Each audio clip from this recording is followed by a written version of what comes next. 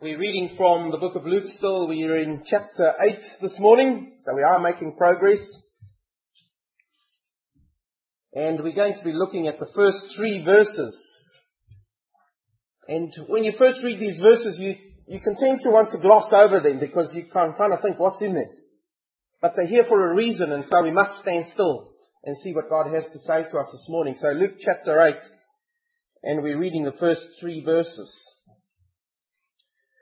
Soon afterwards, Jesus went on through the cities and the villages, proclaiming and bringing the good news of the kingdom of God. And the 12 were with him, and also some women who had been healed of evil spirits and infirmities. Mary, called Magdalene, from whom 7 demons had gone out, and Joanna, the wife of Chuza, Herod's household manager, and Susanna, and many others who provided for them out of their means. Now, when I first read that passage, I thought, is it just an introduction?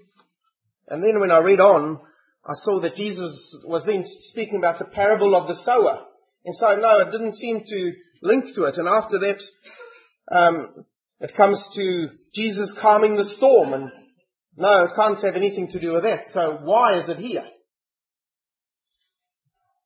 You see, I think it has to do with this whole phrase called ministry. And so, ladies, I'm going to stand still and we're going to give you a bit of attention today because that's what the Bible's doing. It's mentioning 3 ladies over here plus many others.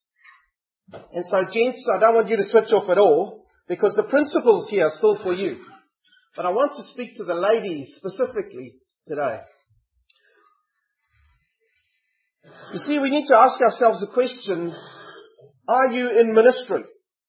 And typically someone would say, unless they're a pastor or employed full-time person, they would say, no, I'm just a lay person. You've all heard that? No, I'm just a lay person. You see, Scripture says otherwise. It says that if you know Jesus Christ as Saviour and Lord, then you are in ministry. And you may not earn your living by ministry. Neither did the Apostle Paul most of the time. But every believer is gifted for ministry or for service is another word for it. Every believer is gifted for service and is accountable to God to use those gifts. And so if you're a believer here today, you are in the ministry. You are serving. Let's put it this way. Suppose I was a wealthy businessman. I'm not, but suppose I was. And I held a group of franchises. And I came to you one day and I said to you, I'd like to offer you this franchise and I'd like you to manage it for me. And then I come back several months later and I stop by the place where you usually do business. But you aren't there. The door's closed. There's dust swirling in front of the door with bits of paper. The poster's lying unopened in front of the door. And when I finally track you down, I say to you, so how's your franchise going? The one that you were supposed to manage for me. And you say to me, well, to be honest, I'm not too sure. I haven't been able to tend to it much lately because I've been so busy, you know. Life's been hectic. The kids have had to go to soccer and netball. I've had several projects to do around the house. It's falling down around my ears. And I've needed to just get away a few weekends so that I didn't burn out. I think the owner would rightly be concerned about his franchise, wouldn't he? And sometimes we as Christians view our ministry and our service to the Lord Jesus in that way. He's given us the responsibility to minister. He's given us the responsibility to serve. And He's given it to us at a great price. But you know, sometimes we don't put it all that high on our priority list. If you get a little time every now and then, we might just dabble with service. We see it sometimes as a bit of a nice hobby. But when push comes to shove in a busy schedule, ministry isn't very high on our list of priorities. You see in this little passage here 3 verses which we could see as insignificant. we get a little bit of a behind-the-scenes glimpse of our Lord and the 12 apostles and how they managed to carry on doing the ministry they did, how they managed to devote themselves to the ministry of the Word and to evangelizing, because there were ladies here behind them. There were ladies here behind the scenes doing the work so that they could be enabled to go about their work. And they are mentioned here specifically for us. Now you might say, well, so what? You see, you need to understand a little bit of the cultural and the religious bias that was around. And we've kind of come across it a little bit last week when we looked at this woman who came and who wanted to worship the Lord. There's a cultural and the religious bias towards women in that day. You see, the rabbis refused to teach women at all. They wouldn't teach women. They had ladies teaching women, but they wouldn't do it. And even in the temple, women weren't allowed to come and worship with the men. They had to be separate. They were relegated to the outer court in the temple along with the Gentiles.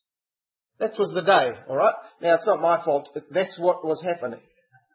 So if you're feeling angry thoughts, not at me. And you see, the rabbis didn't even regard the testimony of women in a court of law. They weren't allowed to testify. Interaction with men in public was frowned upon. And that's why when Jesus spoke to the woman at the well, people were going, oh, look at him. Women were relegated to an almost invisible role in that society. However, Jesus comes and he sets the opposite example.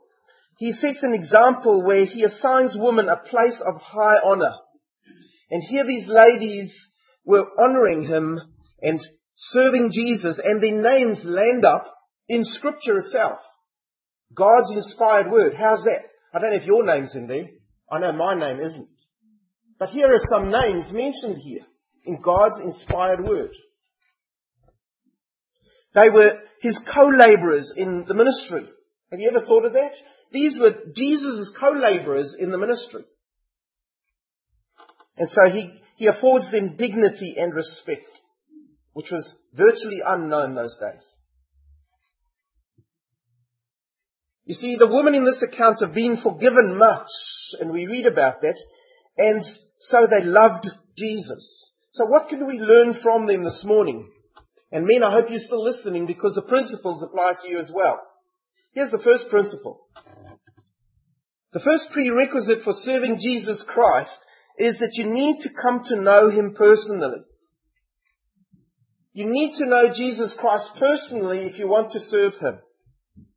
You see, here was Jesus on another preaching tour with his 12, going from city to town to village. And what were they doing? They were proclaiming the gospel message. That's what Jesus was doing. That was his life message. He came to proclaim the kingdom of God. Why? Because everywhere he went, people were, and they still are today, lost without that saving message of the gospel. And so that was Jesus' mission. He was out there to preach the kingdom message, the message of the gospel which saved. And Jesus was the herald. He was the one who announced what God wanted people to know. And he came announcing it himself and offering himself as the way back to God. People needed to know. And what was his way of reaching out? What was his method for reaching out? He preached the gospel. We know that clearly from Jesus' life. He proclaimed the truth. And note, he didn't have side shows. He didn't have strength shows. He didn't have prize draws. He didn't have anything like that. He preached the gospel message with power. And people heard and they were changed. And yes, he did cast out demons. And yes, he healed people from sicknesses. And yes, he changed people's lives and raised people from the dead. Yes, those things happened. But all of it pointed to God. None of it pointed to having any glory. It all pointed to glory for God. But it all came with a gospel message. He never, ever just healed people and then didn't speak to their souls. You see, being saved is of first importance if you want to serve Jesus Christ. Whether you're a man here today, a woman, a teenager, or a child, if you want to serve Jesus Christ, you need to be born again. And so I need to stop there and ask yourself that question this morning as you sit here, and I know many of you, but I don't know all of you. Have you been born again? Here comes the question to you this morning. You cannot rightfully serve the Saviour until He is your Saviour. You see, many churches have made the mistake. When unbelievers come in, they beg for money. And so what happens? People moan. They say, all churches want to do is just get your money off you. Well, you see, if you haven't been saved, yes, of course you'll see that. Giving is the Lord's work. And other forms of ministry are the privilege of believers only. We need to understand that. And a person who is not yet a believer may wrongfully think that by giving and by serving, they can earn their way into heaven. But Scripture is really clear about that. There is only one way to be saved, and it is not through good works. Titus 3 verse 5 says that. You cannot earn your way to heaven. All good works, including giving and serving, should follow salvation and be motivated by grace. You see, if you believe that Jesus saved you, and if you have His love in your heart, you will want to serve Him. People won't be able to hold you back. But do you know that you've been saved? Is the love of Jesus Christ constraining you, is the old English word? Is it pushing you forward to serve? Is the love of Jesus Christ in your heart? And then secondly, I want to ask you this. If you say you're a believer here today, is Jesus Lord of your life? You see, you often get that little phrase around where people say, I've accepted Jesus, but I haven't quite made Him Lord of my life yet. Well, that can't be, you see. Because if Jesus has saved you, He must be Lord of your life. Otherwise, you still belong to the domain of darkness. So you cannot say, yes, I believe, but through the way you live, show that Jesus isn't your Lord, including the way you serve. Is He your Lord? You see, if you're saved, you now possess redemption and forgiveness of sins. And you also live in obedience. It comes from being saved. And secondly, we can learn from these ladies, verses 2 and 3 in your text, if you can see it.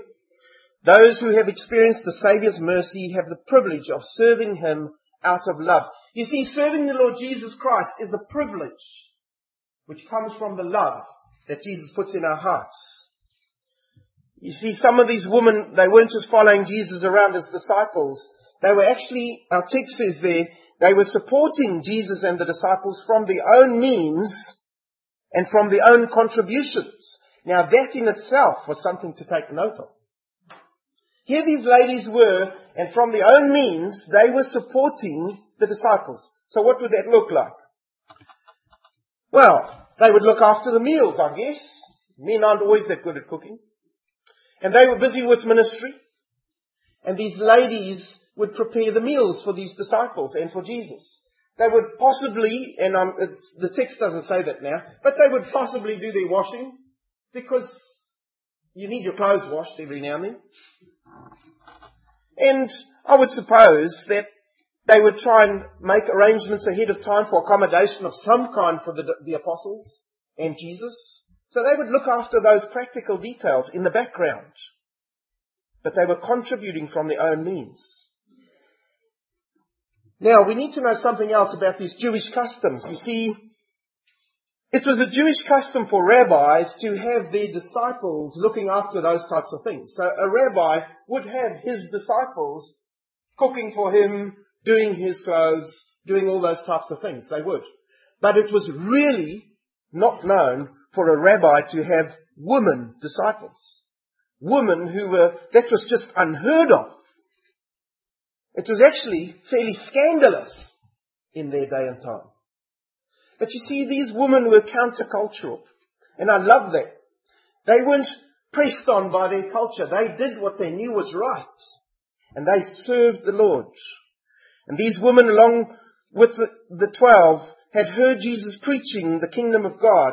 And they personally responded to Him. And they'd submitted their lives to Him. And now they love Jesus. And it was a privilege to serve Him, and no one would stop them, not even their culture. Isn't that great? They knew what the reason was for their faith, and they wanted to love Jesus in any way they could. And so they served Him out of love for their Saviour. And now it's really interesting. Luke in the text there mentions 3 ladies by name. Very interestingly. Mary, the Magdalene. Now you might read in your Bible, Mary Magdalene. She didn't have a surname Magdalene, by the way. Her name was Mary. But there were quite a few Marys, as we have a few Daves around. Alright? Had to pick on him. Mary and Mary and Mary. And now this one was Mary of Magdalene. She came from a little town called Magdala, which was on the coast of the lake, the western shore of Galilee. And what does our text tell us about Mary of Magdala? Well, it says that she had a dramatic conversion. She had 7 demons cast out of her. Now, I don't know if any of you have ever experienced that, but she had 7 demons cast out of her. And usually when they use that expression, it meant there were so many more, but it says here 7. She was completely transformed. Those spirits were completely taken out of her. And she had this dramatic conversion. And when we look at Mary's life, and you can look it up in other places in Scripture, you see that she's kind of always on the forefront of the action. And it wasn't her intention, but that's where she lands up. So there she was at Jesus' crucifixion. And when the camera goes over the crowd in the text, there you'll find Mary's name coming up standing in front of Jesus being crucified. And we find her at the empty tomb. She's mentioned there at the empty tomb. She was the one who came along and saw the grave clothes. And then she wondered what had happened to Jesus. And then what happened to Mary? She didn't organize this. She turns around and there's the gardener. And so she asks him, "Sir, have you seen Jesus?" And then Jesus says to her, "Mary, it's me." And here she is the first one to speak to the Saviour. Now she didn't plan that. God had that for her. And so she's mentioned in Scripture. You see, love was just pouring out for Jesus Christ from Mary. And we always find a little group of women. A little group of women together. And Mary seems to be the leader. These names always seem to be together. There's Mary and Susanna and Joanna. They always seem to hang around, serving. It's great to see in Scripture. And here she's mentioned specifically. There's another lady mentioned there called Joanna. And she goes by the surname wife of Chusa. Alright? So Joanna, what do we know about Joanna? Our text says there that she was married to this guy called Chusa. Now who was Chusa? He didn't choose his job. No, don't get it. He was Herod Agrippa's household manager. In other words, he was responsible for managing Herod's vast personal assets. Now that was a job of great responsibility. And it usually came with a commensurate salary. And so Chusa would have been well off. And that meant, you know how these things work, his wife would have been well off as well. And so there was Joanna serving Jesus. Now we don't know anything else about them. Did Chusa believe in Jesus? We don't know. We can deduce that he didn't object to his wife traveling around with this Messiah. And what else do we know about Joanna? Well, we did know that she was born again because she's mentioned under this list of women who were saved and had infirmities taken away from them. But perhaps she'd heard about Jesus Christ through John the Baptist witnessing at the court. You've got to kind of tie these things together a bit. We're not told. But she was delivered from her sin and she was healed in her spirit. And here she is serving the Lord Jesus Christ. We do know she was a woman of means because of her husband. And so she used some of her own money and her time and her energy to support Jesus' work. So she's very different to Mary of Magdala. And then we have a very interesting one. There's Susanna. Now what can I tell you about Susanna? Nothing. That's it. Susanna. But that's an interesting thing too, you see. Because her name's in Scripture. And what is she associated with? Serving Jesus. And so there's Susanna who served Jesus. What a thing to put on your spiritual CV. And here it is in God's inspired word for everyone to see. Susanna served Jesus Christ. I wish my name was written up there like that. Calvin served Jesus, but it's not. Susanna was, you see, her name was written up. And maybe Luke knew her. There are records that say that she was part of the early church and she was well known for her works of service, and so includes her here. But we're not told. It's not recorded for us in Scripture. But she ministered to Jesus Christ. And then don't miss this. There were many others who. Now the Greek term there is in its feminine form, and so it's pointing to other women. Not men specifically here, but women. There were other women who were helping these ladies to serve Jesus Christ. And so it's a great big tick for women in ministry and women serving the Lord Jesus Christ. What a boost we get here from Scripture. These ladies had all been delivered and healed from various things, and now their lives were changed, and they were demonstrating that change in the way they served Jesus Christ. No being secret Christians for them in this oppressive society they lived in. I want to stop. That's all we're going to get from that passage. But I want to apply it here to you this morning. I want to ask you this morning, is the ministry that you're involved in, is the service that you give Jesus Christ, is it a response to grace? Or is it something you do because you must do it?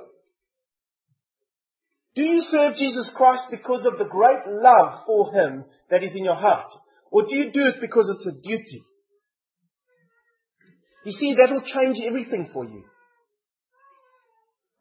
We see this in these women. They were not mere spectators to ministry. They didn't sit around watching others doing the work. They got involved because they themselves had been saved by Jesus Christ, and they loved Him themselves, and they wanted to put the gifts that they'd been given at the disposal of Jesus Christ. There was no sitting and watching here for these ladies. They were involved. I've already said they were countercultural in the way that they served. You see, the culture wouldn't allow them to do what they did, but they did it anyway. And you know, we live in a society, ladies, in New Zealand today, which says to you, your career first. It says to you, your needs, ladies, first. Your fulfillment as a woman first. Put that first, is what the society tells you. But what does Scripture tell you? It says, put Christ first. Put Christ first, ladies. And yes, He may allow you to follow a career, and you will glorify Him through that. And yes, He will meet your needs as a lady. And yes, you will find fulfillment as a woman in Jesus Christ and in His service if you keep Him central in your life. That's the big call of Scripture. And so serve Him. Put Christ first in your home. Put Christ first in your relationship with your husband. And if you're unmarried or if you're a teenager here today, serve Jesus Christ first in the way you set your priorities for your life. Yes, even from a young age. Set your priorities first for Jesus Christ, and He will show you the rest. You will find fulfillment in your life if you do that. We see that these women were sacrificially serving the Lord. Did Jesus really need their help? Did He really need their help? Psalm 1 verse 10 says, He who has all the beasts of the forests and the cattle of 1,000 hills. What else did Jesus do? He multiplied loaves and fishes and fed thousands. Did He need these ladies? No. He was giving them an opportunity to serve Him. He was giving them an opportunity to express their love back to the Lord, to sacrifice for Him, to work hard for Jesus Christ, to love Him. He was giving them that opportunity. J.C. Ryle said it this way. He said it so well. True love will count it a pleasure to give anything to the object loved. And ladies, if you're in love today, and men, are you listening? If you're in love today, you will give everything for the one you love. That's what love does. False love will often talk and profess much, but do and give nothing, says J.C. Ryle. And so I need to ask you this morning, as a believer sitting here today, are you a talker or a doer? Do you talk about what you want to do for the Lord, or do you do it for the Lord? Do you serve in practice? You see, the visible church of God today is divided into two groups. And I'm talking about the church of God is divided into two groups. Those who serve Christ and those who don't. Where do you fall today? And I'm not talking about intentions. What are you now doing? Are you serving Christ now? Now, men and teenagers, you thought you were getting off. Well, you're not. Here you go. Teenagers, in light of God's grace in your life, if you say you're a believer here today, what would joining Christ's mission look like for you?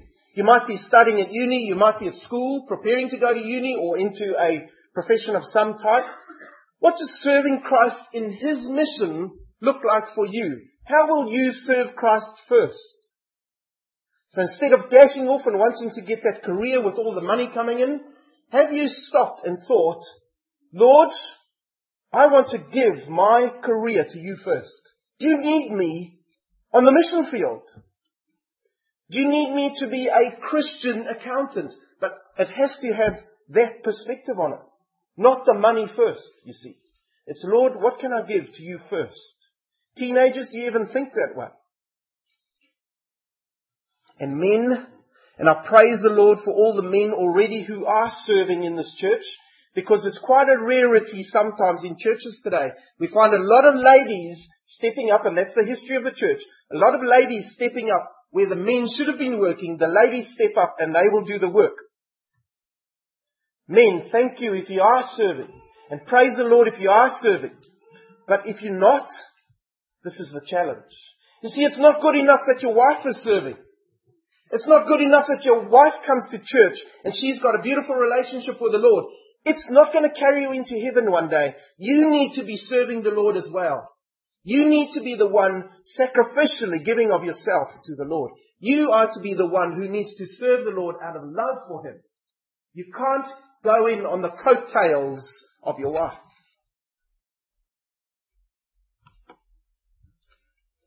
You see, in your body you have no spare parts. I don't know if the doctors would agree with me there, but there are no spare parts in your body. And in the body of Christ, there are no spare parts either. Every single one of you, whether you're a man, woman, or a teenager or a child, have been given a gift by God to use for His church and to serve Him. And the question is, are you using it for Him? Are you using it for Jesus Christ? And I want to stop this morning, and I want to acknowledge the ladies specifically who are, and men, forgive me today, but it's the ladies' portion here today, alright? We'll come back to you again another day. But the ladies who are serving faithfully and quietly in the background. Sometimes things we don't even see. Those who run the friendship lunches, and I'm not going to mention any names here because I know if I do, I'm dead. So, friendship lunches. Those of you who run the friendship lunches. Those of you who are involved in Bible in schools. And you'll know if you're involved in this. Those of you involved in running Bible studies and leading those. Those of you involved in visitation of people. Whether they come to this church, whether they're in old age homes, it doesn't matter. Those of you involved in serving Jesus Christ in visitation. Those of you who help the elderly. Who help to look after them and take them around shopping and doing all those things. Looking after them, in other words. Those of you who are involved in looking after our facilities, making them look pretty and neat. Those of you involved in the background, in the kitchen. And in functions that we have here. Those of you who put up flowers. How many of you notice these? They're beautiful. But someone's done it, you see. Thank you to those ladies. It could have been a guy too, of course. Those of you involved in meals, making meals for others. When people need meals. Those of you involved in the children's ministry. And they start at a young age now, and I won't mention any names. People who serve. And they go up to the oldest one here, the most mature one here at this church. Those of you involved in the youth group. Those of you who are involved in administration here, and even filing music after every Sunday. Those of you involved in services in the rest homes, and in the hospital when those services come up. Those of you involved in evangelism outreaches, and I know there are here that have got it on their heart. Those of you who help us in worship, pastoral teams, Church and Cafe Connection. We could carry on with this list. It's fantastic. Praise the Lord for you today. And I give thanks to the Lord for you today, and we will when we close the service this morning. But I want you to be encouraged, ladies. You see, these faithful women were not preaching the gospel along with the apostles, but they were as important in the cause of Christ as those apostles. Because the gospel was being preached through their obedient service. So serve the Lord first. Glorify the Lord first through the way that you serve. Use your gifts so that the franchise owner won't look at your life and see cobwebs across your service. Do you get what I'm saying? Serve the Lord out of a heart which runs over with love for Him. And then He will bless you too. And one day, you will also have your name mentioned. It's already written up in a book, by the way. If you're a believer here today, did you know that? Your name is written up in the Lamb's Book of Life. So it's there. But you will have your name mentioned when the Lord calls you up before Him one day. And we will all be there, men and women. And He will say to you, well done. And I believe He'll call you by your name that day. Well done, my good and faithful servant. Enter into the joy of your master. I look forward to that day. But until that day, let's serve the Lord with all the energy we have. Let's put ourselves out there. And if our culture says no, we do it anyway because it's right. And because we love Jesus Christ first. Can I put that challenge out to you today? Let's pray.